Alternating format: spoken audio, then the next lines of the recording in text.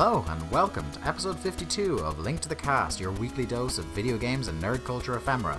On the show this week, Resident Evil 7 and WWE Champions, which is scarier? ZeniMax and Oculus settle a lawsuit, which is definitely the only bad thing that has happened to Oculus in the last year. There's a new FIFA out this year, fancy that? And this week we'll also do a barrel roll, as we look at some classic Nintendo 64 sci-fi action with Lylat Wars.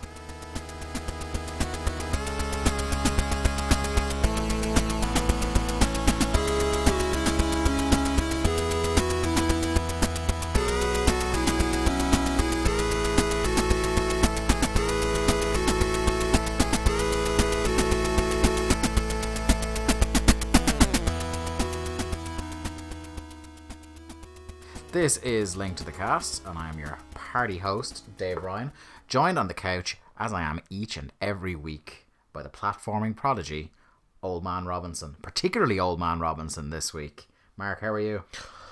It's really nice to be away from Twitter for the next 90 minutes. Isn't it?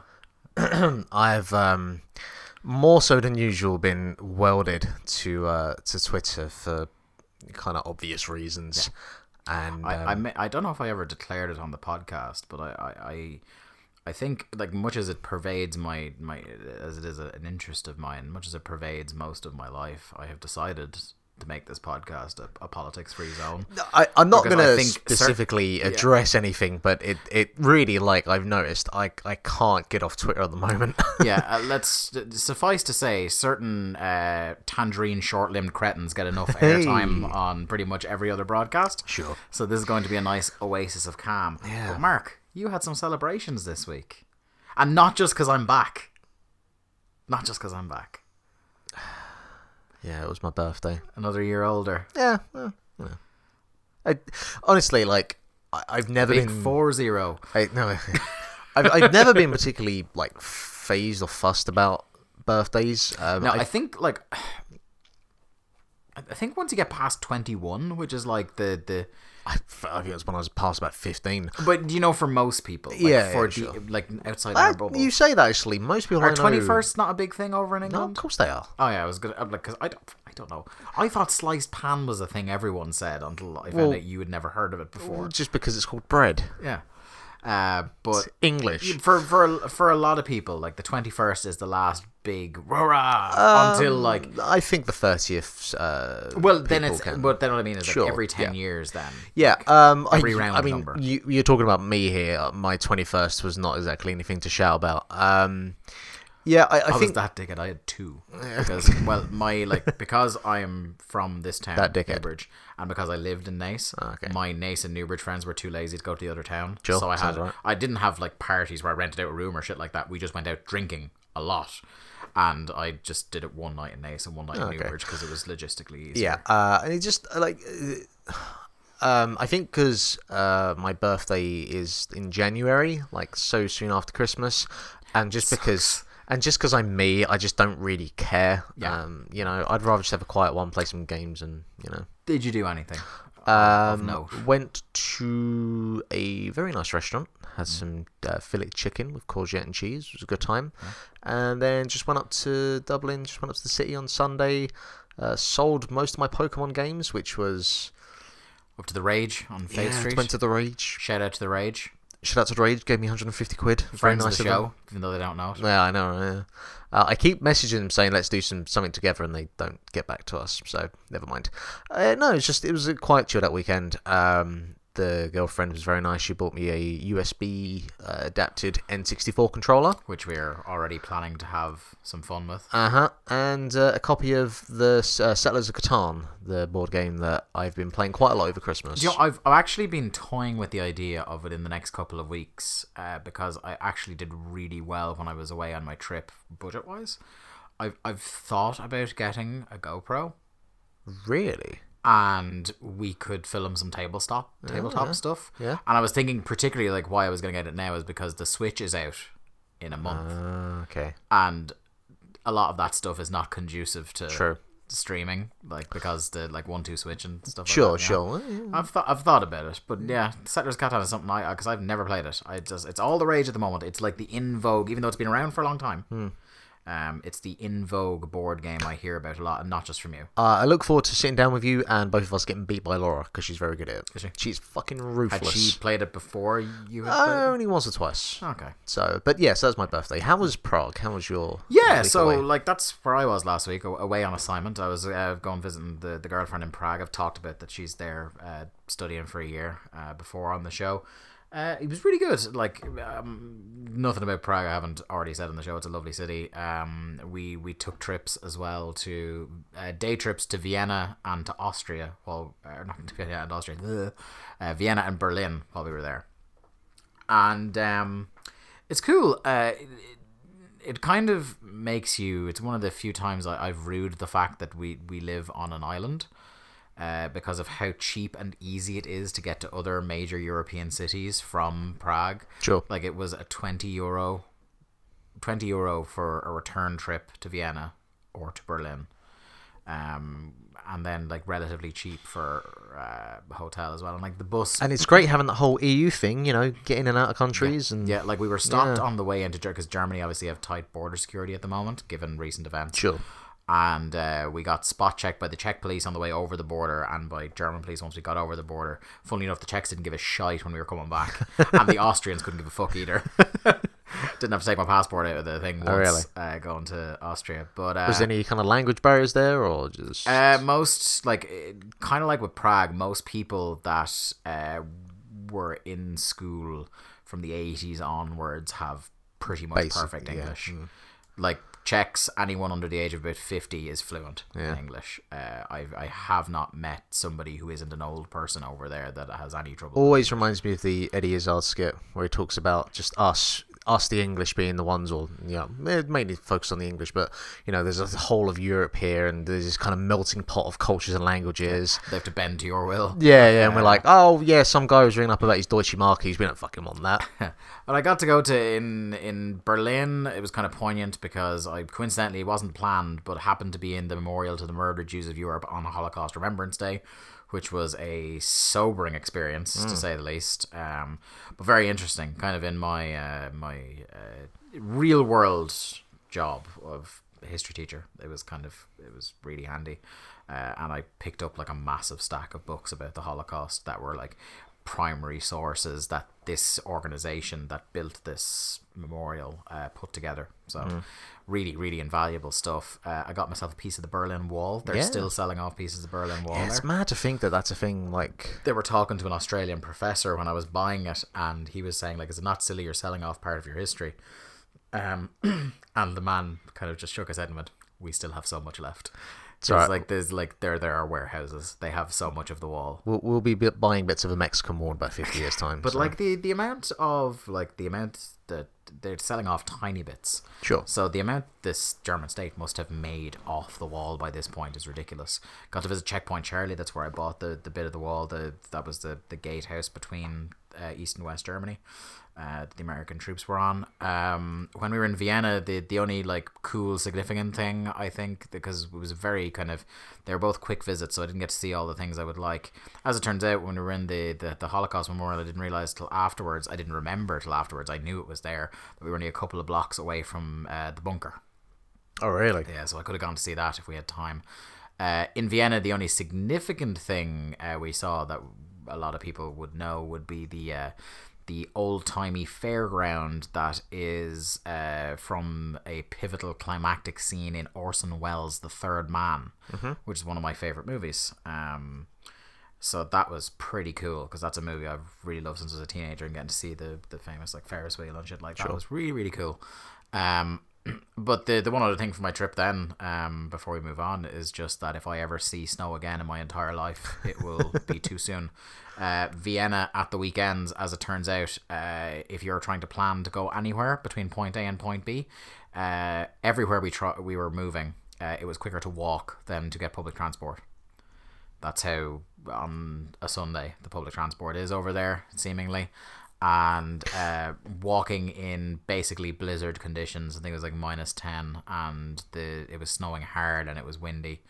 I never want to experience snow again. Fuck the snow. I imagine that they deal with snow on a more frequent basis and give less of a fuck about it. Yeah, they do, but it was just kind of like the roads were well gritted and shit like that, but it was just fucking. Like, I'm sure it's a much nicer city when it's nice out. But Sure. I had heard, a friend of mine lives in Vienna, that it is really rough during the winters there. People do get killed by falling snow sometimes. Good times. Off roofs. Anyway, yeah, so that's my trip. I'm back, ready to talk about some video games. Hey, check it out. I learned the bass line from Final Fantasy II.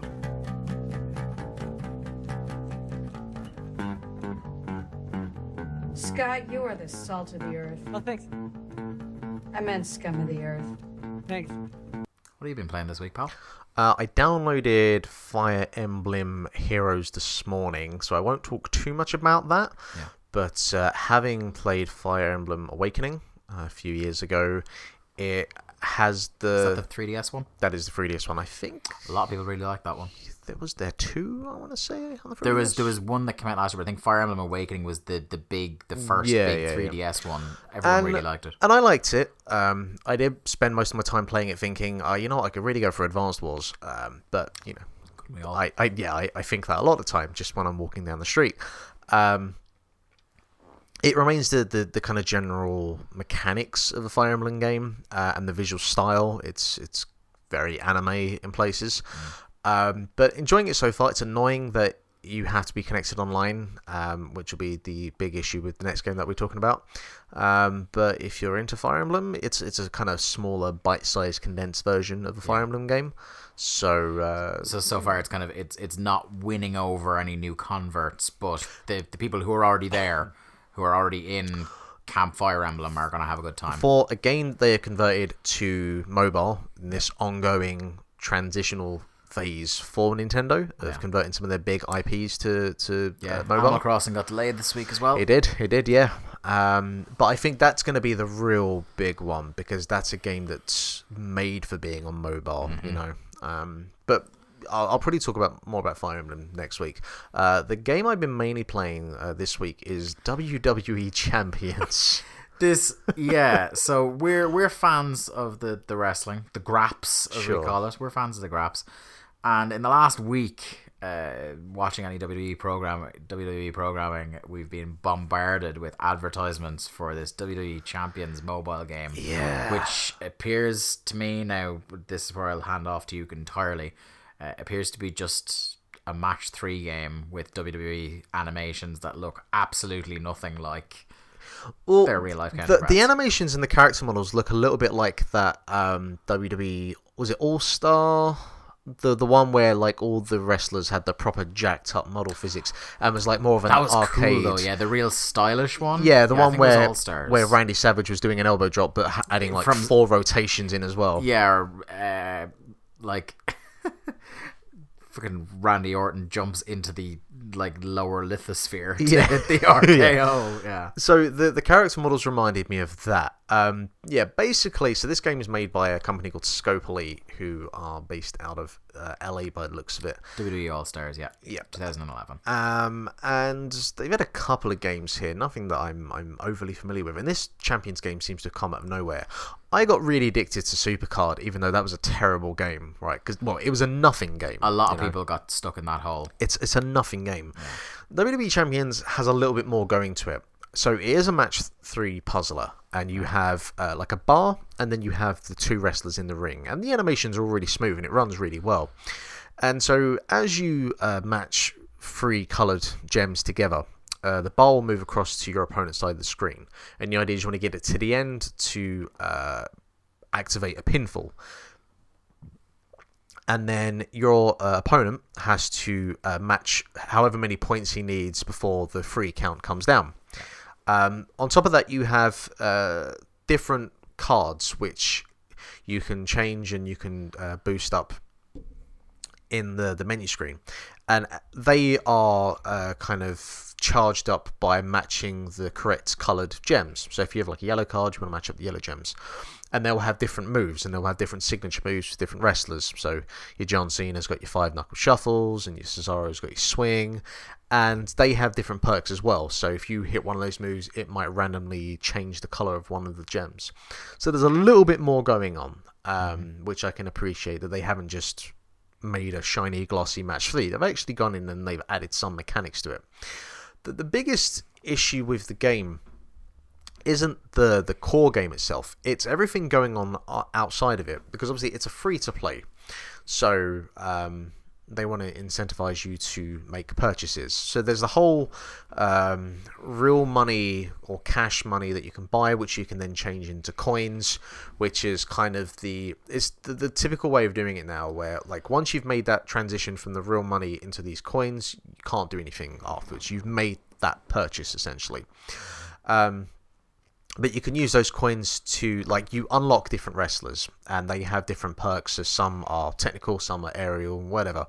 And there's kind of a rock, paper, scissors thing going on, kind of like Pokemon with their different types, if you will. That doesn't really make it specifically clear what's weak against weak. But so you unlock a character, say like a Kevin Owens, and then you can start charging or upgrading his abilities, basically, giving him more health, more life. But the whole menu screen and how that works is a fucking mess. It's very unintuitive. It's the kind of thing where you can feel like the developers have made it so busy that a person who doesn't know what they're doing is just going to start hitting things, and at some point is randomly going to accidentally purchase a 149 pack of whatever or something. I don't like the way it's designed, but I do feel it was intentional, and that feels a little bit sleazy. But as an actual game, it's there's more to it than Supercard, which isn't saying a lot because Pong has more to it than Supercard. But I kind of enjoy it, and I'm kind of I do want to stick with it. It's really annoying that you've got to be online to play it. But yeah, it's like those mobile WWE games have been either sneakily good or sneakily deceptive into thinking that there's actually something there to enjoy. But they don't feel like they've been put together in 5 minutes. It feels like there was actually a bit of thought put to them. So yeah, I don't know who's kind of behind that in their team. But yeah, probably download it and have a look at it, I'd say. I have been playing a little game you might have heard of recently called Resident Evil 7. Biohazard. So yeah, I was going to subtitle Biohazard. I actually prefer lowercase b. I prefer the Japanese version. Biohazard Resident 7 Evil. Resident Evil. Because it makes so much more sense in terms of the game, I think. Yeah, so where to start with this game? Is it better than Resident Evil 6? Yes. Yes. It is considerably better than most entries in the series, I think. I think the arguments you can make for games in the series that are better than it are 4. And depending on what camp you fall into, because there is a camp of people who think Resident Evil 1 is better or Resident Evil 2 is better. So whichever one of those. So there's like... It is... it's so different in a lot of ways, this game. Like, it's still a horror game.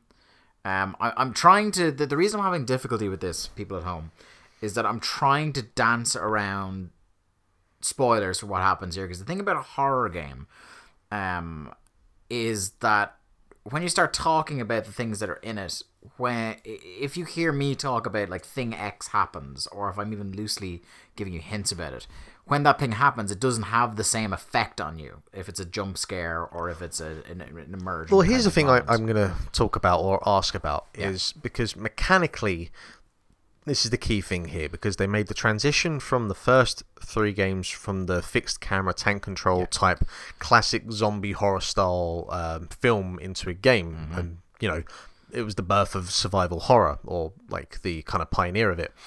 And then you had 4, 5, and 6, which was more of an action, an action horror game. If you will. You can split this series quite conveniently into trilogies if you don't count 0 and Revelations. So what I can see here is they've taken everything that's come along in the last 5 years from, say, like Slender Man onwards, with that first-person going back to survival horror, if you will, but in the first-person style, and looking at the likes of Outlast and Soma and Alien Isolation, and there's a lot of the two things I think it borrows from most. In terms of the way it's structured, is Silent Hill, not particularly PT or the Silent Hills project, although you can definitely see at points that they saw that and went, oh fuck, I've got an idea. Oh sure, yeah. It definitely rubs off, because I think that the impact, we won't realize for years the impact PT had on game design for horror games until we look back at it years from now, like I said, because it really it profoundly changed what people thought they could do with horror. And there are certain elements of that, but the other thing it borrows from, so the Silent Hill series, in particular, because not that sometimes in the Silent Hill series the combat was fucking janky. I wouldn't say the combat is janky in Resident Evil 7, but you do get the same hopeless feeling of like, why am I even trying to fight? Yeah. That the idea, one of the great ideas that came out of the Silent Hill games is fostering that idea in a player's head that sometimes it's better to run and run very fast away. And the other thing it borrows heavily from is a Texas Chainsaw Massacre. The movie. Yeah, absolutely. It also, weirdly, of all the games it borrows from in the Resident Evil series heavily, it borrows most heavily so far in my playthrough from Nemesis. It's just that I was going to say in that... as much as that there are bad, like, I'm really trying hard not to spoil this. There is a character. There is a character who, the big bad of the game, who persists through the game with you in a way that is reminiscent of Nemesis. Sure.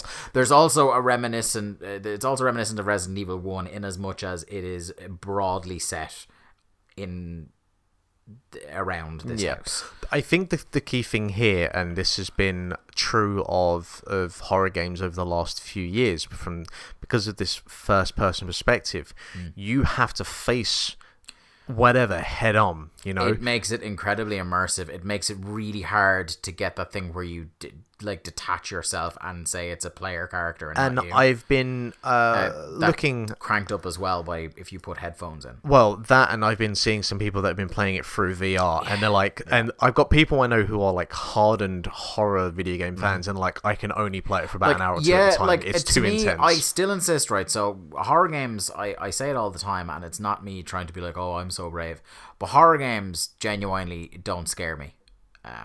Never have, with the exception of Silent Hill 2, because that's psychological and it got inside my head and I was 12, so it's understandable. Yeah.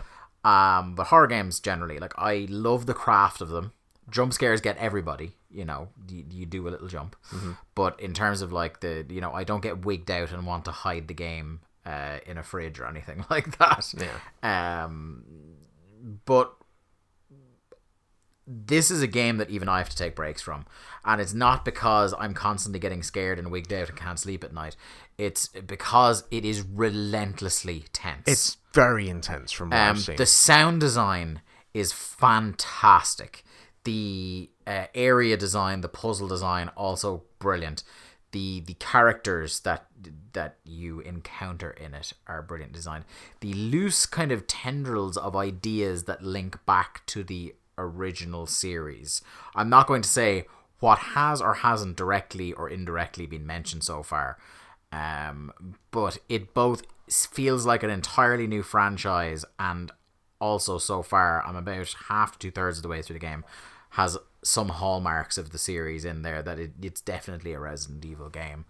I love how it looks. I think it looks really, really fucking good. Like, not as good as PT is the standard bearer for horror in this generation. Sure, but that's an hour-long demo, so, you know.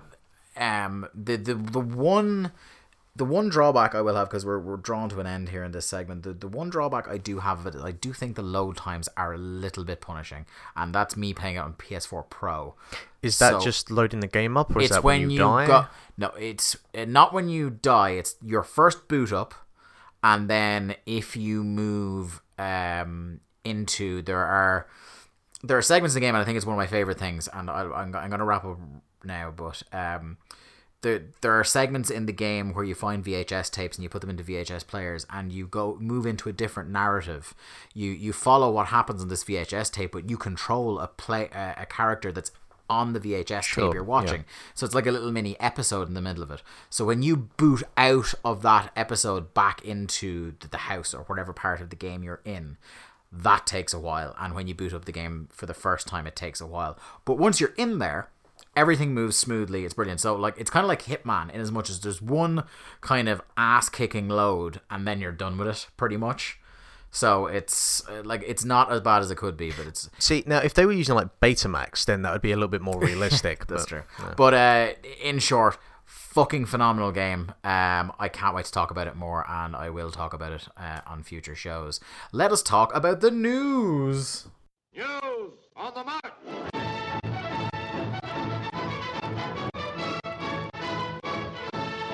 I think, Mark, I can say without fear of contradiction that the biggest news story of the week in gaming was the final settlement in the Oculus ZeniMax lawsuit. I don't know if you've been following this story much. I saw the story earlier on today. Polygon had a kind of big, lengthy thing about it. Yeah, so this has been going on for quite a while now, and it's the idea that Palmer Luckey, the accusation is that Palmer Luckey may have, shall we say, borrowed some of the technologies that formed a key part of the Oculus from ZeniMax, more specifically a name a lot of people will recognize, John Carmack. Is involved in this lawsuit as well, and ZeniMax are trying to claim that basically the Oculus could never have come about without their proprietary information. So it was a copyright lawsuit in essence. Now, ZeniMax had demanded $2 billion, which, considering the size, the valuation of Oculus when it was at the peak of its hype, is not incredibly unreasonable. Recently, though, as this got closer and closer to the court date, they upped that to $4 billion. But a settlement came anyway. Oculus were willing to settle on it. And not to say anything like that, but a lot of times when things are settled out of court, it's because the verdict probably isn't going to go the way of the person that's willing to settle. Yeah. That tends to be, not all the time. Sometimes it's just, we'd rather pay a lesser sum of money now and get this whole court proceeding out of the way so we don't have to be dragged through a news cycle of being in court for copyright infringement.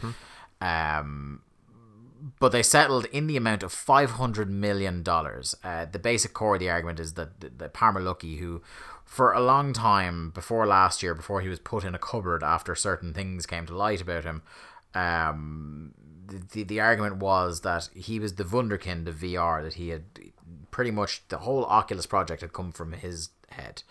And the whole lawsuit hinged on, it is impossible for that man to have thought of all that by himself. Exactly, because Nintendo had the Virtua Boy at least 15, 20 years earlier. So yeah, that's basically, it was the timing of the lawsuit. I always found weird because ZeniMax filed the lawsuit pretty much right after Facebook acquired Oculus. So I think that's where some of the room for doubt might have been, that like, why was the lawsuit not filed or in the process of being filed before the sugar daddy came in and bought the company and made it much more valuable? Look, you're going into details that no one will probably know, or yeah, it's all speculation, because the other joy about settling a lawsuit like this is that all the details don't have to, all dirty laundry doesn't have to get aired. And I imagine that's more the reason why this was settled out of court, just that, well, to get it under the rug, because let's be honest, Oculus and the PR around it isn't exactly in the best light, certainly considering Lucky's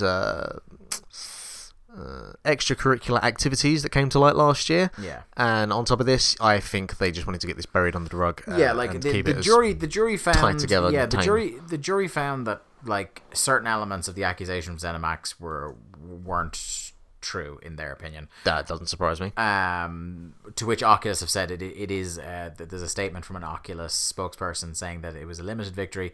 The heart of the case was about whether Oculus stole ZeniMax secrets, and in this spokesperson's opinion, the jury found decisively in our favor. We're obviously disappointed with a few other aspects of today's verdict, but we are undeterred. Oculus products are built with Oculus technology, so they still maintain that no foul play has been done here. But ZeniMax have got their $500 million and now are presumably going away. But yeah, that was like just caps off a fucker of a year for Oculus. Like it's tough when you're an emergent kind of technology company. VR is really there, the spearhead of it, even though it's funny because as it turns out, most people now, I personally have not got my hands on any of the big three VR headsets, but by the kind of just taking the temperature of most people who I follow in the industry who have had hands on with all three, Oculus is the kind of the pricey one of the three. The Vive is the best one, and the PSVR is the one that is affordable to your average guy on the street. The most accessible one. Yeah, so yeah. Oculus doesn't have the real boast of being the best hands down or the most affordable, which is tough. It's a tough road to hoe, especially when all these like the alt-right stuff with Palmer Luckey, the pedophile sting on the other executive just around Christmas time. I forgot. Yeah, I forgot about that one. And now having to settle for in the amount of $500 million. Just shut up shop. Just it's tough. Like make some mobile games. I hope for the people honestly. that are employed in the field of virtual reality that this doesn't kind of hobble it a little bit, because you need good news cycles for people to keep interested and not to go, oh, isn't that the official headgear of fascists? No, so I don't think so, because I think that VR is contained enough within a group of people where like this only casts a negative light on Oculus and not VR. I would hope so, but then again, the man who was at the centre of this lawsuit and the alt-right stuff was the guy who was on Time magazine as Mr. VR last year, and that's where most people remember the name. Not that he's from Oculus, but he's the guy with the stupid headgear. I feel like Vive and PSVR is coming along in a way that I don't think it's going to make as much of it. And obviously, there's going to be some... I don't think it's going to completely tank the VR industry, but I don't think it's any way of a help at all. No, I will certainly agree with you on that. Moving on, anyway. EA confirmed this week that FIFA 18 is on the way. That's not really a surprise at all, Mark, but the reason I brought this story up was something that I am very, very happy with, and that is that FIFA 18 is going to have Season 2 of The Journey, the kind of the branching football RPG soap opera.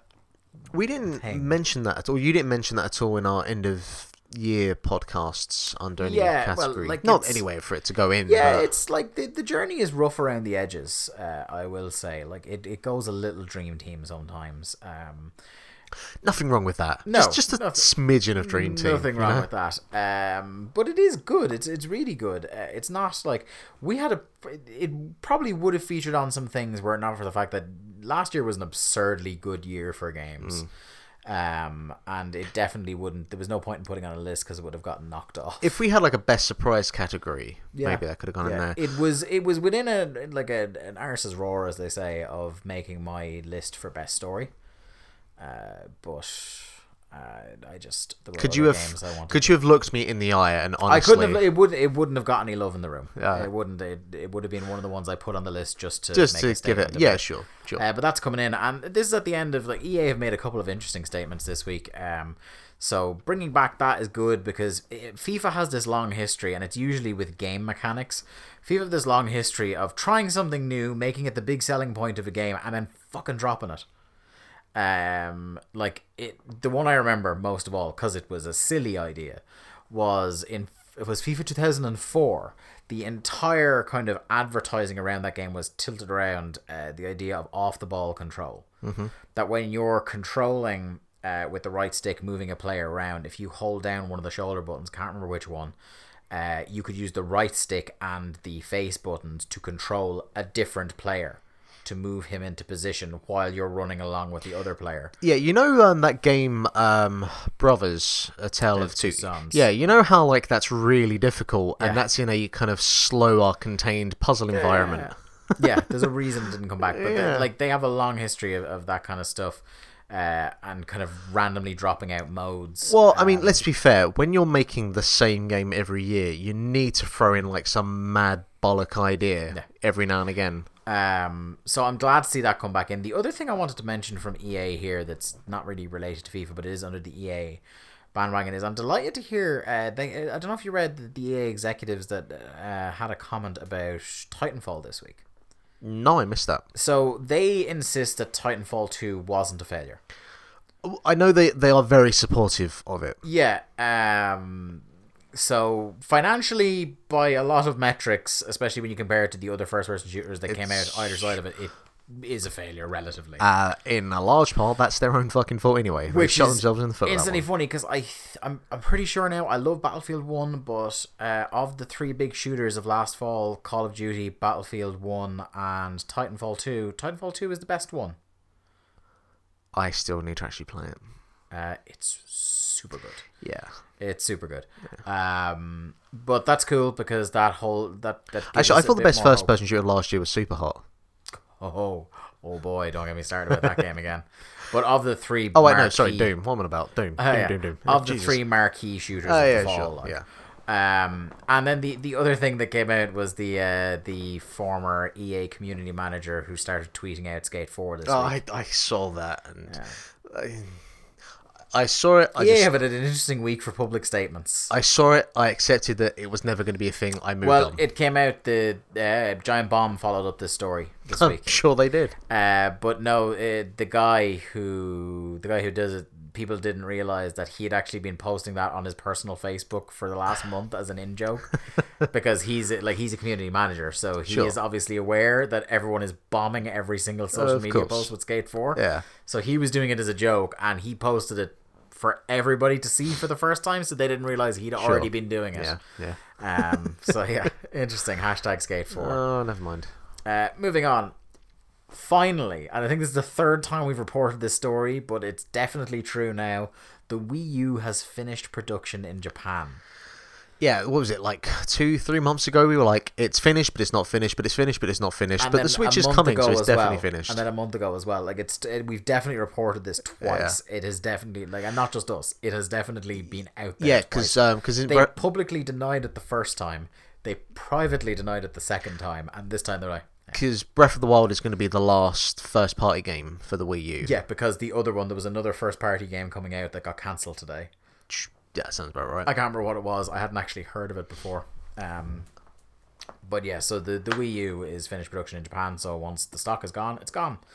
But we all knew that was going to be the case. As soon as that Switch comes out, that the Wii U is dead in the water, even if they keep producing it. They can't fucking sell the ones they already have on shelves, so why keep producing it? Exactly. Like, I'm sure they're aiming to get the install base for the Switch as big as possible. Have you seen the projections that they gave to their shareholders? I feel I've glanced over the numbers, but it's a ridiculous amount. Tens of millions they're expecting to sell within the first year. The Wii U's only sold like a few million. Hold on, I'll get sales figures there now in a second. Yeah, like, I feel that they want to try and strike confidence in investors considering the poor... Yeah, but the problem with that is that if you falsely... if you do that to inflate investor confidence and then you turn out to not deliver, the fall is much worse. And the problem with that as well is the lineup of games up until Christmas is pretty thin, because you've got Breath of the Wild at launch, you've got Switch 1, 2, and... Bomberman R, and one other game I can't think of off the top of my head. And then after that, you've got Mario Kart 8 Deluxe and Splatoon 2, or Splatoon. Yeah. And that's all I can think of until Mario Odyssey at the end of the year. That's not a lot. You are not going to see... The most recent figure I'm here is sorry to cut across here. The most recent Wii U sales figures I'm seeing here is like around is it 19 million? Yeah, 19 million. It's not good. Yeah. For what, like 4 or 5 years now? And recently, since the Switch announcement and the initial kind of rock back to that, share prices for Nintendo have dropped to their lowest level since the Virtua Boy. Oy, oy, oy, oy. Yeah, so it's grim. Yeah. I hope it works out, but like just the lineup of games isn't great up until Christmas. And the launch lineup has been beefed up a bit by the smaller games and the indie games that are now getting announced for launch day. sure, So it's a bit beefier. yeah, maybe. I'm not entirely convinced by that. I think that you're going to have whatever the install base is going to be, what it would have been anyway, and then you're just going to see nothing up until Christmas, and then like I think you'll get trickles because when Mario and Splatoon 2 because the original Splatoon shifted some units of the Wii U. And that might be the case here. The only other good thing as well is they announced as well that they're going to be selling at a profit, which is pretty much unheard of for consoles. Yeah. So if as well, then what could help it when it comes out is word of mouth. So if word of mouth comes out that maybe. And early indications are that the form factor, like even though there's a lot of kind of rough edges around the Switch, but the actual playing of games, once you get down and you have the Pro Controller or you have the Joy-Cons in the grip, it actually feels good to play Nintendo games on it. So if it comes out and people are like, oh, it's not a massive stupid disaster like the Wii U to play, that could help as well. And I think if they sell maybe only 4 extra consoles, then that'll probably make up the money till Christmas. That's true, yeah. When we go to New Donk City. Yeah. Going to the other end of the spectrum in terms of sales expectations, the PS4, out since the holiday 2013, has just announced that the last quarter they had, which was centered around, it was December 2016 and January 2017, is the best quarter in the history of the PlayStation 4. I saw a graph earlier, and basically there was a bunch of lines, and I saw that the PS2 was on the right side going up, and the PS4 was on the left side going up, and it was saying, yeah, PS4 at this point is selling more than the PS2 at that point. It's well keeping pace. That is mad. So I'll read this is from Eurogamer, Wesley and Poole. PlayStation 4 continues its remarkable sales success, shifting more units during the crucial Christmas quarter than any 3-month period so far. During the third quarter of Sony's financial year... Oh, sorry, it was October, November, and December. My mistake. Keep in mind as well that Microsoft had slashed the Xbox One something fierce. Yeah, and we're having their best months. Yeah. During that period, 9.7 million PS4s were sold. That's more than any previous quarter since the console went on sale. In the same period last year, only 8.4 million were sold. The PS4 is now up to 57.1 million units sold. Is this including PS4 Pros or is it separate? I'm pretty sure. Yeah, it's just under in the because this came out as part of the quarterly sales report from Sony in general. Mm-hmm. So it's all just under the banner of PlayStation 4 hardware. Right. Although I would suspect I love my Pro. I'm glad I got it, but I would suspect that does not make up the majority of those sales, because especially because they have the slim model now of PS4 at €100 price difference. Yeah, I'm sure it's a select few that have gone for the PS4 Pro at the moment. So it's pretty outrageous. At Sony's game division, sales increased 5.2% year on year to 5.3 billion, in part because of the increase in software sales mentioned above, and in part because of the launch of PSVR in October. It's incredible because I remember for a lot of last year we were saying, where are the first party Sony games? There was fuck all of them, like unless you count some of the PSVR stuff that came out this year. Mm-hmm. But the fact that they managed to, despite having a fairly barren year for first party titles, that they managed to increase their sales year on year is pretty phenomenal. And they're set to have a killer first quarter this year because start of March, actually it's the end of February, Horizon Zero Dawn is out, which went gold this week. So it is going to hit its launch date. Now, and it's not on the list of things to talk about here. On the flip side of the PS4 PS4, what is going on with their kind of online, borderline like Steam community type games, which they have been trickled onto the PS4 marketplace? Because you've got Life of Black Sheep. There's another game, I can't remember what it's called, that's come out, and they look like really bad Oh, early Black access. Tiger, isn't it? Sorry, yeah, did I say Black Sheep? Black Sheep, yeah. No, sorry, Life of Black Tiger, and there's another one as well that I can't think of at the moment. Yeah, they still haven't. Jim Sterling has been doing some good work around this, where he's just like, Sony are staying ridiculously quiet about there's a massive backlash against this because people are concerned. I said this on the show 2 weeks ago. I said this is a concerning point that we are going to get towards Steam levels of lack of curation, which is incredible because it is much harder to get a game on PSN than it is on Steam. Exactly. So it should be, therefore, like, there should be some sort of barrier for quality. But look, Sony, this looks like Sony, PS2 shovelware. Sony, if you're listening, we'll take it on for you. Shu, our boy. Yeah. If you want it, me and Dave here, we'll play test whatever you want. You want to send us out Horizon Zero Dawn just to make sure? No, like, we'll even take like the kind of $5 shovelware shit. Just to, I will. Yeah, I enjoy a bad game. Exactly. We'll curate that for you, but sort it out because I don't know what's going on. Like, because it seems to have just kind of crept up recently. You'd always get, because I tend to check the library for just to see if there's any stuff that goes up in pre-order that I can talk about on the show. Periodically you'll get one that you just go, that looks a bit naff, but yeah, it's definitely taken a real dip of late. That Life of Black Tiger is it's exceptionally poor. It really is. Yep. I've had such a temptation to buy it. You fucking madman. Because I just like, I would love to stream that game. I would love to stream That it. is my money that I have given to you for WrestleMania, and you're gonna fucking spend it on that. I am evil. Jeez. PS Plus lineup. Get some games you don't have to pay for. So the PS Plus lineup for this month is actually pretty good. It's 2016 was a really patchy year for PS Plus games, but February this year, January kicked off with we had Day of the Tentacle, and what else? I think I had the other game, whatever it was. I can't remember. Day of the Tentacle was the show stealer for me there. But Sony has announced the February lineup of PlayStation Plus games. The headline is the PS4 version of Little Big Planet 3. Planet. Little Big Planet 3, Sony's platformer that revolves around user creation, super fast side-scrolling shooter, not a hero, also available on PS4.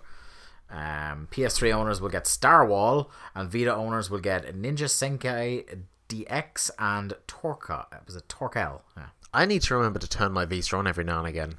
I've missed out on quite a few. You can, not all months, but some months you can knock them all off just to be on your library through the PS4. Oh, really?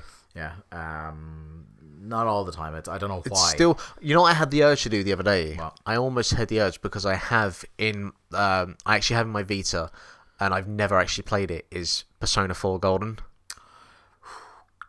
Block off some time, my friend. Yeah. Block off some time. It's really good. I like it. Yeah. Yeah. Time. It's super Japanese. Time. It's like mega Japanese. Time. Yeah, I love my Vita. I still do to this day. I think Vita is a tremendous indie machine. They left it to die, Sony. Well, it's just true. But like the indie third party support is really good.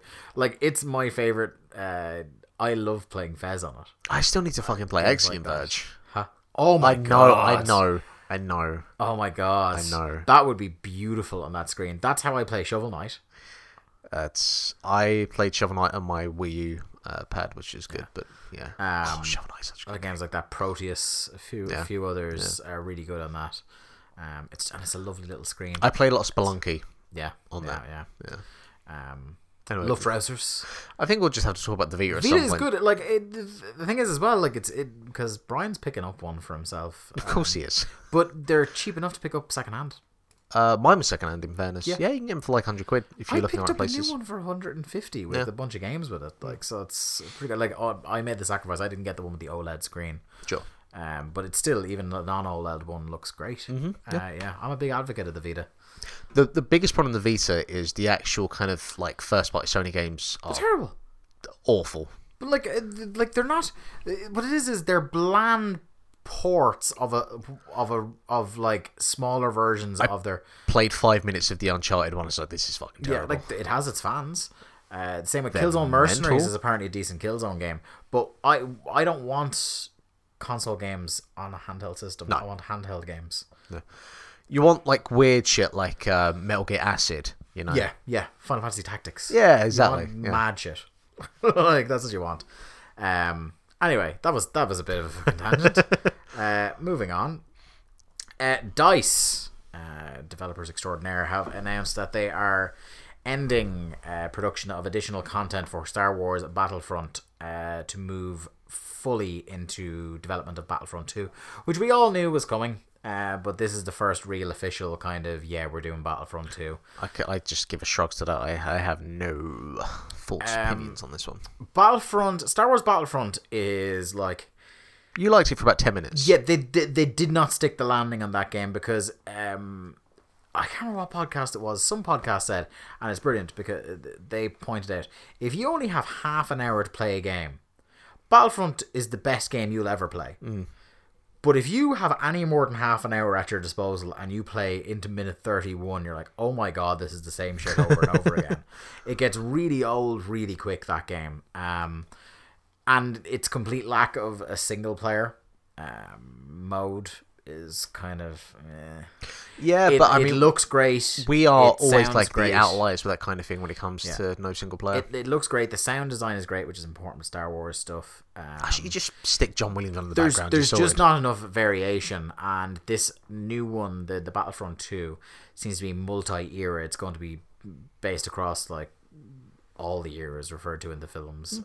So hopefully there's a bit more content in it. I'm not going to bite very early on with this. I'm going to see if it has much of a tail on it when it comes out. Can't wait to run around as Jar Jar Binks. Yeah, indeed. Well, I'll tell you what, riddle him with phaser bullets or fair. with photons. That'll be a good time.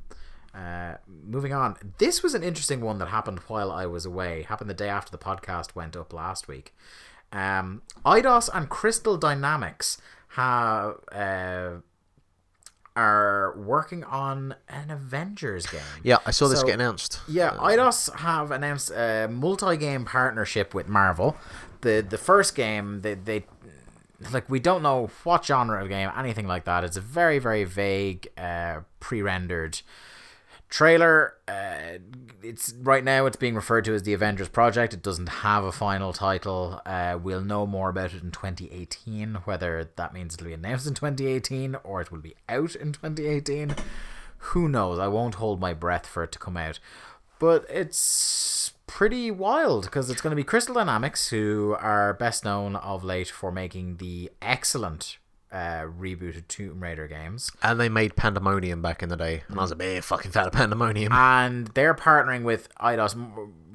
Well, they're under Eidos, but more specifically, they are partnering with the Eidos Montreal studio, who are best known for the Deus Ex games. Yeah. So it's under the Square this Enix house. Yeah, and this is the kind of the other side of this is that Eidos Montreal have also announced that don't expect another Deus Ex game anytime soon. Yeah, I did see that. Apparently, they were very much their own internal projections of how that game was going to do critically and financially were not met. So they are not exactly in a rush back to that series, which is a shame because I quite like that game. It's difficult, but I quite like it. But yeah, excited to see, like, with the exception of the Lego games, I've kind of been shocked. The whole big blockbuster movies getting a video game tie-in as standard thing had really gone away in the last several years. I remember any time a big movie used to come out, there was a video game version of it, and they were almost always terrible, in fairness. And that seemed to have gone away, but now we're getting an MCU Avengers made by the Tomb Raider and Deus Ex people. I'm very, very intrigued. Well, like, it's... I mean, we'll see how the games turn out, but... Of course, yeah. I'm not surprised, like, at some point there was going to be the cash-in for this, because comics are as visible as they've ever been, not just in terms of them as being the first comics. Avengers movie came out 5 years ago. Yeah, well, I know that they've announced some sort of Guardians of the Galaxy. I know we have the Telltale game that's coming, but I think there's they're working on their own standalone Guardians kind of game. I wonder if, like, there's been reservations, just because by and large, other than like Spider-Man 2, like most superhero games have been pretty... Injustice and Batman, obviously.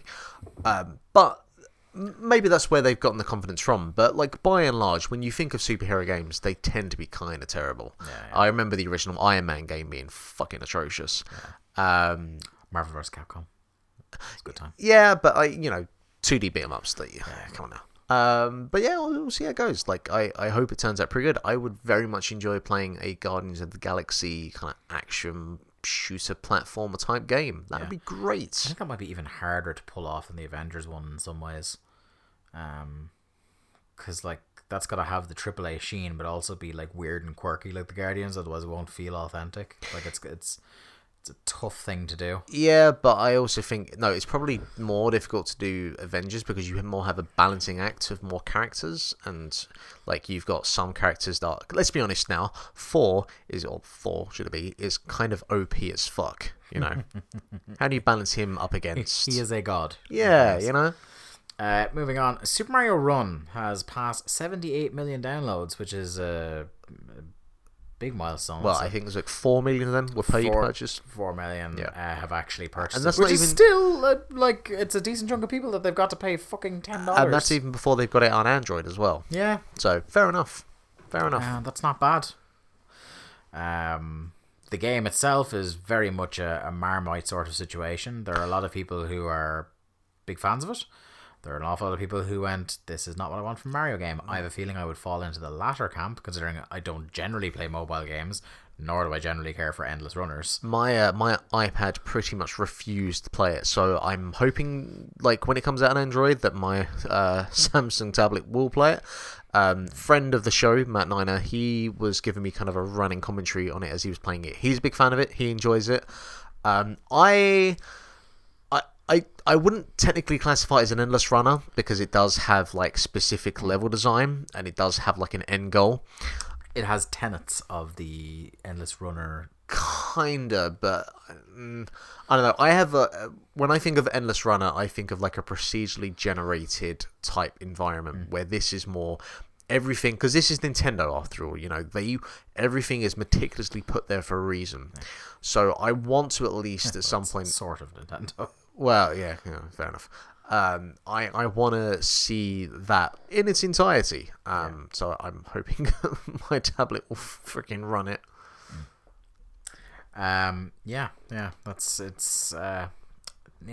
It's never really bitten for me, that one. Finally this week, I don't know if you saw this, IGN France picked up this. The French version of the WB Games Twitter account tweeted out a simple little poster, nothing given away, just saying save the date, and it's March 8th 2017. So the internet has been rife with speculation all week, and it is likely one of two games, and one of these I'd be very excited for, and one of these I don't think it's been long enough yet. The one it's most likely is the fourth proper Arkham game, and it'll be... We don't need another Arkham game. No, not yet anyway. No, we don't need another Arkham game. I've had my fill with Arkham. I love Arkham Asylum. I was burnt out by the end of... Yeah, this is you do acknowledge you were in the minority though on that one. No, I think most people I've seen... in that you don't like Arkham City. Oh no, I'm on about that. By the end of Arkham Knight, I think most people are like, okay, we've seen what this I wouldn't series describe it as can do. burnout. I would describe it as like I have had my fill now. I'd say burnout. I wouldn't have been burned out at all. And no, City is terrible. What? Arkham City is terrible. It has a higher Metacritic score than Arkham Asylum. Do not use the Metacritic argument against me. I love that you don't like that game at all, because loads of people do. Loads and loads and loads. But the rumor for the fourth, it is the fifth really, because of Arkham Origins, which that one uniformly almost people don't like. I never played it, so you don't really get arguments on. But the speculation about this one is it had been rumored that there was a design doc going around for an Arkham game that wasn't Batman. It was Damian Wayne, who is the son of Batman and is currently Robin in the DC comics. Okay. That it's actually about him. It's not actually Batman. I was far more excited by the other concept that was teased in Arkham Knight, and that was either a Superman game done like an Arkham game or a Justice League game. I'm trying to imagine Superman hanging from a gargoyle. But you could do because Superman combat, it's tough, don't get me wrong, to try and figure out a way. Again, the whole Superman is OP. Yeah, but as well, like, Superman is pretty cool in Injustice and doesn't feel any more or less overpowered than other characters. Yeah, because he has to be confined to the rules of a Mortal Kombat fighting system. So you can do that, and you can confine him to anything. Yeah, no, you can. I don't know. It's comics. You can confine him. Yeah, in an He's open a fictional character. in an open world Superman game. I don't know. I don't like Superman. Yeah, but he's a very hard to like character. I mean, he's not one of my favorites. That's for sure. The Justice League game would have been a cool idea as well. But no, I think it's. I think even for fans of the series, I'm quite a fan of the series. It's too soon. It's only been 2 years since the last one. Yeah. And I know this game won't come out this year. No. But it's just, especially when they were so Rocksteady. Now this is going to be WB Montreal if it is, because Rocksteady have been rigid in that we're fucking done. Like, because they stayed on the project long enough to do Arkham VR last year. Sure. So they did that, and then they were kind of like, no, we're done with Batman games. We've told our story now. That trilogy is their story. They are the Batman Shawn story. Michaels of video game development, all right? They are sticking to their laurels on this one. I from what I can see here, 'cause I didn't look too much into it. I did see the Warner Brothers logo pop up on Twitter a couple of times. I'd be shocked if it's anything other than Shadow of Mordor 2. The thing is, the save the date, that language was used in the teaser for one of the Batman games before. And the WB logo in it is cracked in the same way that the font for one of the Arkham games was. So that's where people are drawing that it must be Arkham. And the fact that it's it's the easier cash cow of the two.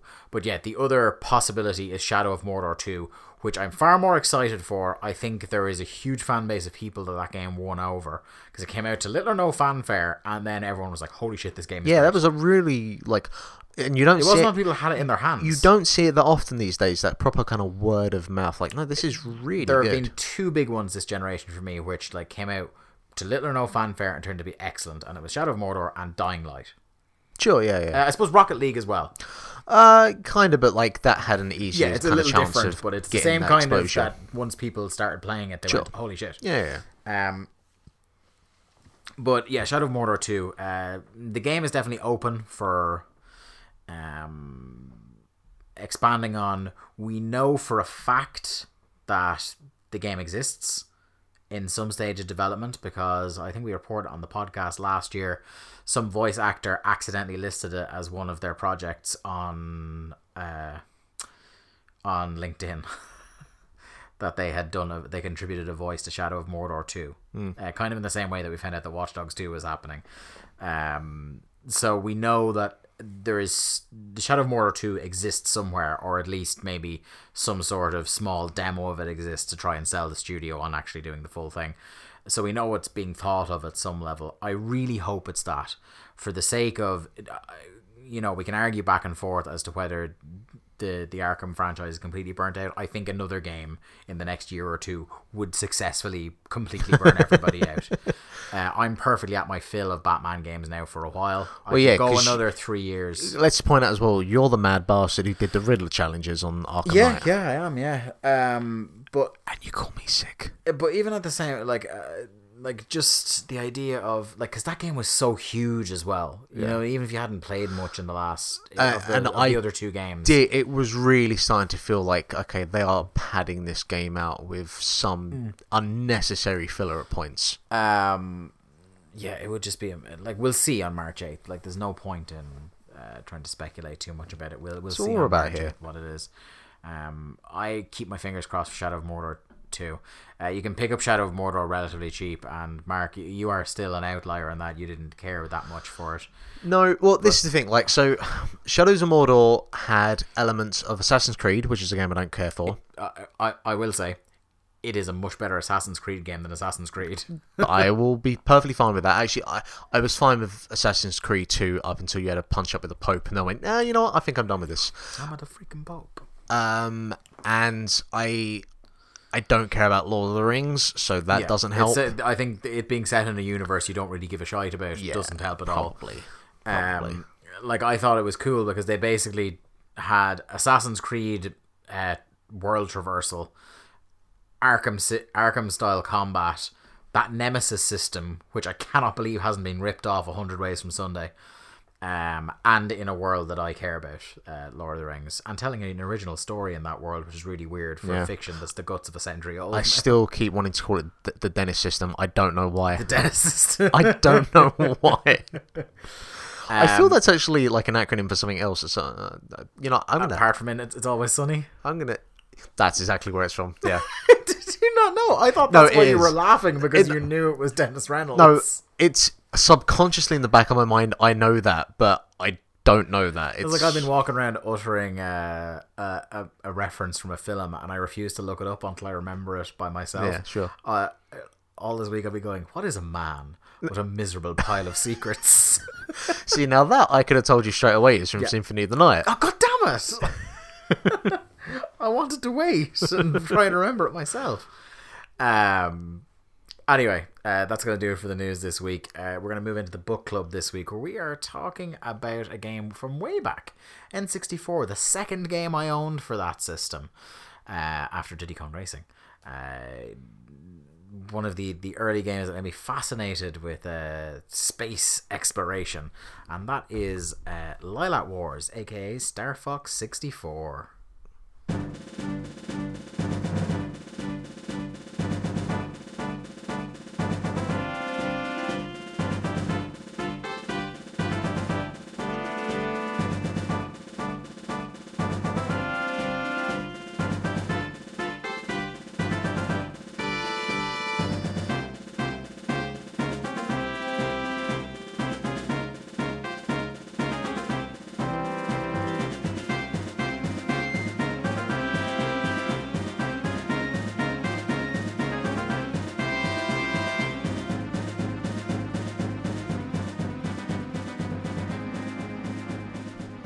Star Fox 64, known in Australia and Europe as Lylat Wars, is a 3D scrolling shooter game themed around aircraft combat for the Nintendo 64 video game console. It's a reboot of the original Star Fox, and the only game in the Star Fox series to be released on N64. An auto-stereoscopic remake titled Star Fox 64 3D was released for the Nintendo 3DS in 2011.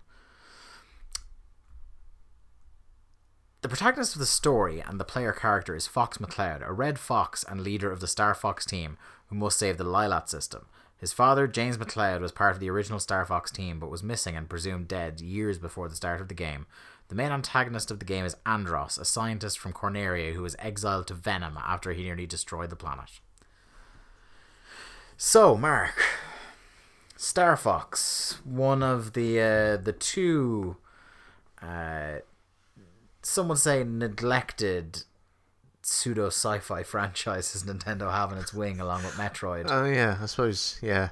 When it comes to outer space, they like to shove those ones under the carpet or make very poor ones. Funnily enough, the last time they got really good with going into outer space was with Mario. Yeah, interesting. Yeah. Isn't it? Can't wait to see what they do with Tetris.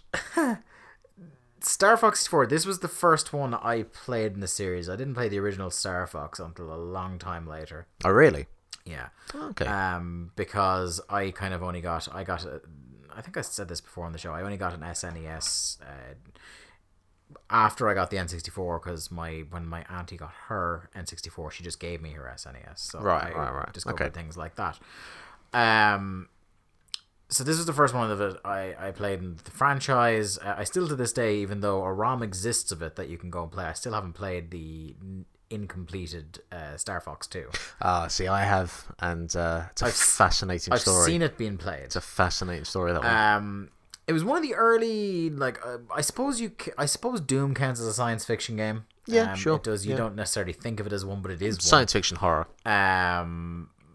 But this would be one of the other early sci-fi games I played. I really like this game a lot.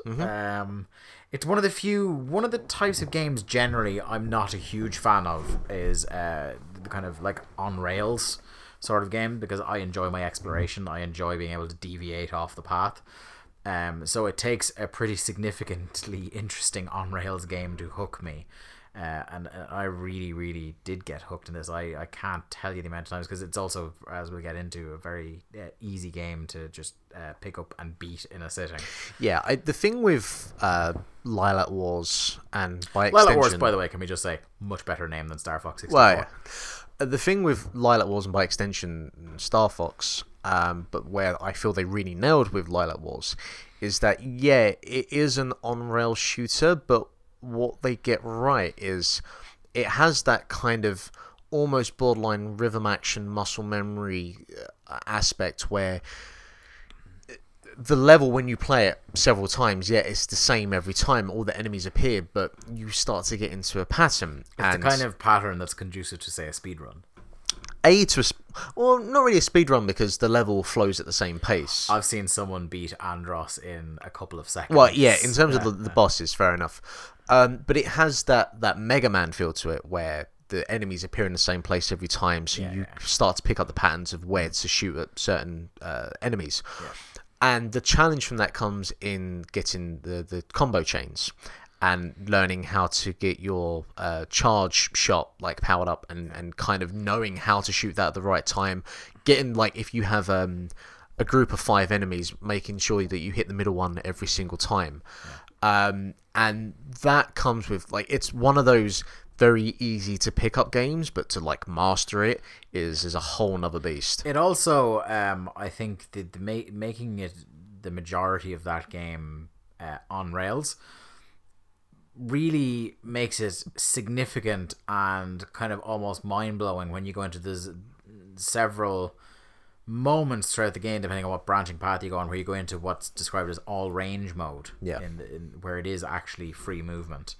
A couple of levels in there, like the first boss, there's the level that I always call the Independence Day level, where you have the massive dogfight under a flying saucer. This is really the game where, with the space combat, I got really fascinated by, and really, I've always had an itch for a game that does outer space dogfighting in the planes really well. And that's why I really love, for a while, there's a few levels in Battlefront, Star Wars Battlefront, that we mentioned earlier in the show, that has X-Wing and TIE Fighter dogfights, and it's fucking great.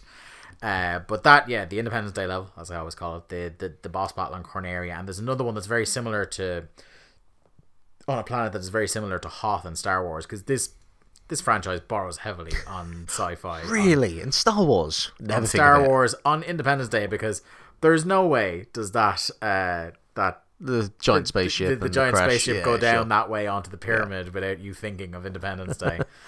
There's the big satellite station. You have another dogfight on there where you need to shoot down the towers. One that's like Hoth. Yeah.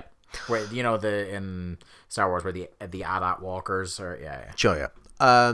And I think, so you talk about the dogfights there. So they basically, they took that from the failed game that was Star Fox 2. Yeah. Because that was in there, which, for a SNES game, you think about it.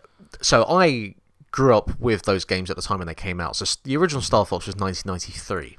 Yeah. I was 5 years old when that game came out. You can imagine me at the time had my tiny little fragile mind blown by that. Yeah. On top of these kind of vector graphics, which the only other game I remembered was there was a driving game on the Mega Drive, Virtual Racer, I think, which used like a VR chip and was like, oh my god, not virtual reality, but like VFX, I think maybe, and these kind of polygonal, very basic, rudimentary polygonal figures and models. And Star Fox was the same, but the difference here is that Star Fox had like a real like tone and presence to it, and it also had a phenomenal soundtrack. Mm-hmm. And so they kind of extrapolated all of those ideas and themes from the first Star Fox and the kind of unused features of Star Fox 2 and brought it into the N64 with obviously nice looking graphics. I'm not as big of a fan as a soundtrack. I think that they failed on that front. It's not memorable. It's not memorable, no. But what it does have is it carries over that general tone of like space fighting, dog battles. Yep. It has a really good variation in the level design of the planets. Yeah. Like the branching paths in the universe is great. yeah. It's cool. It adds a replayability to the game that a lot of games of that era don't have. Now, I can't remember some of the planets' names off the top of my head, but The fire one. the fire one. Yeah. I always used to try avoid that like the plague. Yeah, so for the longest time, I would only ever play it on easy mode. It was only when I was a little bit older that I started, like, I should actually play all of these levels and really appreciate them. And yeah, the fire one, I think it's Titan, I think is that one, is a bit of a bastard. Like, the end boss in that one's a fucking nightmare to deal with. Yeah. But then as you go on the left-hand side and you get like the Aquarius underwater with the submarine, which is very difficult to play now because that is murky as fuck. But like the It's like again, going back trying to play the water temple. yeah. But like you can feel the difference in the difficulty because like that the level after, which is set on like a polluted planet. And make way for cat. Da, da, da, da, da, da, da, da, da. But it adds like these objectives, like It was Solar, wasn't it? solar, before? yeah. But it has side objectives like you need to shoot all of the security panels, otherwise they'll go off and you're fucked, basically. Yeah. So like I like that it adds these different objectives. Like on the planet with I think Macbeth with the train, you have to shoot all the security gates out as well. All the planets feel different. Yeah. It's incredible. Again, for that period of time, it's incredible. Also has what have you ever seen the honest trailers for Star Wars 64? I don't think I have. There's an honest game. You know the way Smosh do honest game Sure. trailers with the guy from Honest Movie Trailers. Okay. They did one for Star Fox 64, and I have to mention a fact that I cannot deny that is mentioned in that trailer. Best video game tank ever. I mean, when you could do a barrel roll in a tank, that's a good day. Sure. That's a good day at the office. Now, do we talk about Slippy? Well, this is it. You want to talk about, like, it's a trope of video games to have a character perpetually in peril. But Slippy is quite something. Yeah. So you've got Fox, your protagonist. You got Peppy Hare, who's basically there every 5 seconds. Go, remember your dead dad, Fox? Like every single time. Yeah. That's his thing. You got Falco who's just like, I'm cool, fuck off. You've got, what's his name? The guy, the other pig, who's definitely not evil at all. Oh Jesus. I can't remember. I know there's like Wolf and there's like a chameleon or something. Yeah. They're the guys that are on that the satellite installation. You got They Star come Fox in and Star trying to- Wolf. Yeah, but Slippy Toad is quite the calamitous arse. Yeah.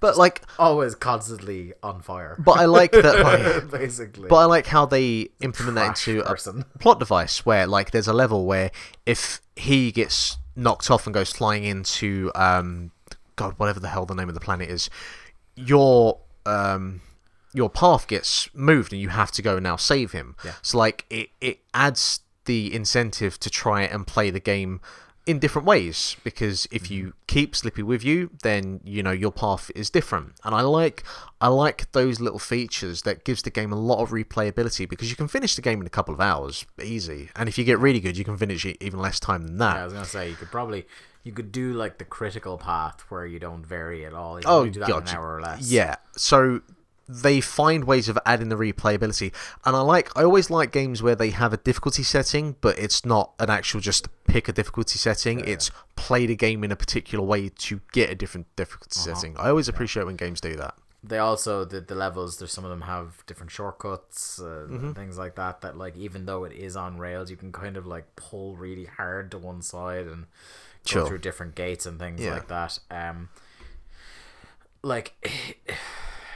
It's just, for a game where the core gameplay of it is so rigid because it's on rails most of the time, to have as much freedom of exploration in a universe and as many branching paths as it does is quite an interesting contrast, I've always thought. Massive universe where you can go pretty much any way you want depending on how you play, versus like when you're actually in the level, you're going in a straight line, is pretty great. The sound design in it, like, I know the soundtrack isn't terribly memorable, but the actual, like, the Foley art, as you'd call it, with like the sound of the bombs going off and the sound of the lasers and the sound of just the aircraft, is pretty great. I mean, that all definitely has, again, that Star Wars feel to it, all very much coming from that direction. The very satisfying noise to the lock-on system as well. The lock-on system in it is great. Yep. It's amazing that we're still in some ways waiting for a game that nails outer space dogfighting when we have one from the mid-90s that did it so well. And let's be honest, it's not exactly like Star Fox itself has been able to do that since then. No, and that's the other thing that's significant about this game, is that from here, it's a significant downward trend in games in the Star Fox series. Yeah, there was it Dinosaur Planet? What the hell was that one called? I need to... I'm going to get up the Star Fox series now, right? So we had Star Fox Adventures, which became a third-person platformer. It's fairly bland. Star Fox Assault and Star Fox Command. I can't tell which one is which. Then Star Fox 64 3D, which I actually thought was pretty disappointing.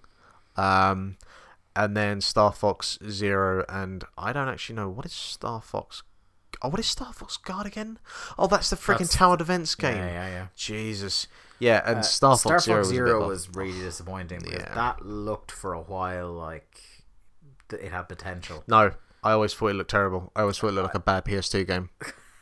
Look at you, Captain Optimism. I'm sorry, but it did. The first time I saw it, I thought this has potential not to blow me away, but to be a return to some sort of not terribleness. It seemed like they were trying to harken back to Lylat Wars. Yeah, it was a soft reboot of Lylat Wars.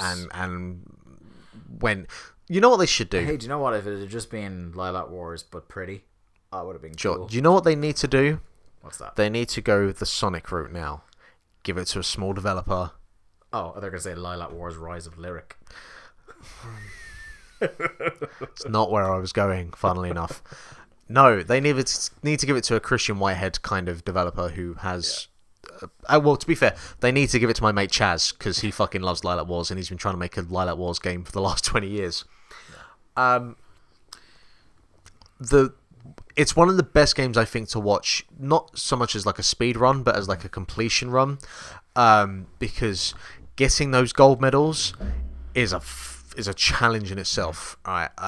Like, if you want to see some kind of dexterity and like expert video game playing, that is a game to watch. It's like, it's super satisfying getting to the end of Andros, and then it's super fucking weird having to shoot down a brain and two eyes. Yeah. It's that game. It's trippy as balls at a certain point. It takes some turns. Yeah. Rather than elevator pitch, I think I'll leave it on this. I think that the lasting legacy, we'll talk about the critical reception here.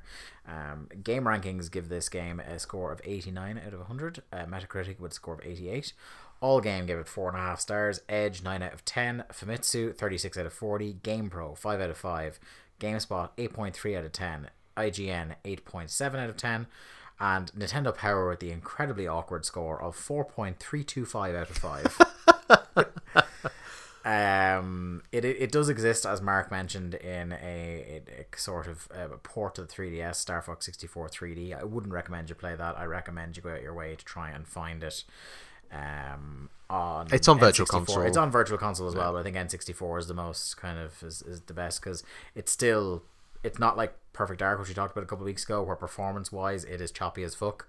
Lylat Wars actually still does play quite well if you can get your hands on it on N64. Yeah, it when it gets a bit busy, certainly when you're underwater, the game does kind of grind to a halt. But for the most part, it runs pretty smoothly. And then finally, the lasting legacy of this game isn't how much I love sci-fi or anything like that. The lasting legacy of this game is the do a barrel roll meme, which comes from this. There you go. So what more do you need? Play Lylat Wars, kids. Mark, last bit of business. You need to tell us what the game for episode 53 is going to be. We are going Please leave us in suspense no longer. We are going to finally dive into a series that we have yet to jump into. Oh, woof. And there's a few of them that we will need to go into detail about. And I don't expect you to have too much input on them. So how we'll approach them as we go by each one that we decide to talk about, we'll see. But I want to talk about my favourite one in this series. It's so much better than the one that everyone goes to, and we'll talk about that next week. But we're going to talk about Final Fantasy VI. Oh, here we go. Better than 7, right? Oh, he's making a big shout already. No, it's just the shout. It's not a big shout, it's the shout. We will probably try and get a special guest on for that next week. Not sure. Very special guest if it's the guest I'm thinking of. Yeah. A guest who has not been subtle at all about how they want to come on for a Final Fantasy game. No, and I feel I should reward him because he's been patient enough. So it will most likely be Final Fantasy VI, but he may want to go for another one. But we'll it will be a Final Fantasy game definitely next week. I'll say that much. Final Fantasy game, probably 6, coming up on episode 53. Possibly 9, definitely not 12 or 13 or 15. You're going to play some Blitzball? We do some 10. No, I tell you, I have started 10 on at least 5 separate occasions. Haven't we all? And just... That's going to do it for Link to the Cast this week. Episode 52 is now in the bag. If you want to stay in contact with us, linktothecast.eu is the website where the show notes get posted, all that sort of stuff, articles when we have the time to do them. Linktothecast@gmail.com is the email address. Keep in touch with us on social media because it's probably the best place to keep up to date with our content. At Link to the Cast on Twitter, facebook.com/Link to the Cast as well.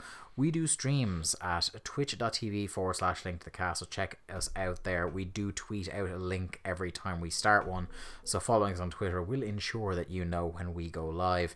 Search for Link to the Cast on YouTube. We have quite a library of streams over there, so you can check out all the stuff we've been doing over the last year and a half or so since we started doing streams over there. We do have a weekly schedule of content that goes up. Mondays is Mark on Monday. That's when Mark does his solo stream, playing through something. You're playing through Day of the Tentacle at the moment, Mark. How's that going? Certainly am. It's more enjoyable than I thought. It's actually a game where, even though it's primarily a mouse and keyboard game, they actually port it over to controls in a pretty smooth kind of way. Same could be said of Grim Fandango. Yeah, it's definitely another game I'll need to check at some point. But I'm enjoying it. I am enjoying it so far. Good times. Tuesday is the day where an old book club will get posted to the YouTube channel. We take out our book club feature where we look at an old significant game from gaming's past. We put it up on its own on YouTube. Mark, what went up most recently?